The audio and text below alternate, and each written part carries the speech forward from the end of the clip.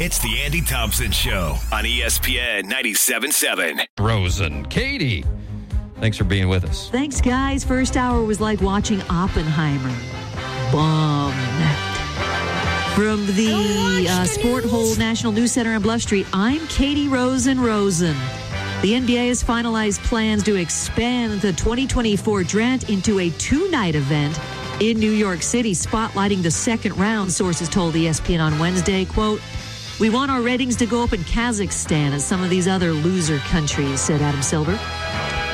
The PGA Tour has reached a deal with Strategic Sports Group, a consortium of billionaire sports team owners, to infuse up to $3 billion into a new for-profit entity called PGA Tour Enterprises.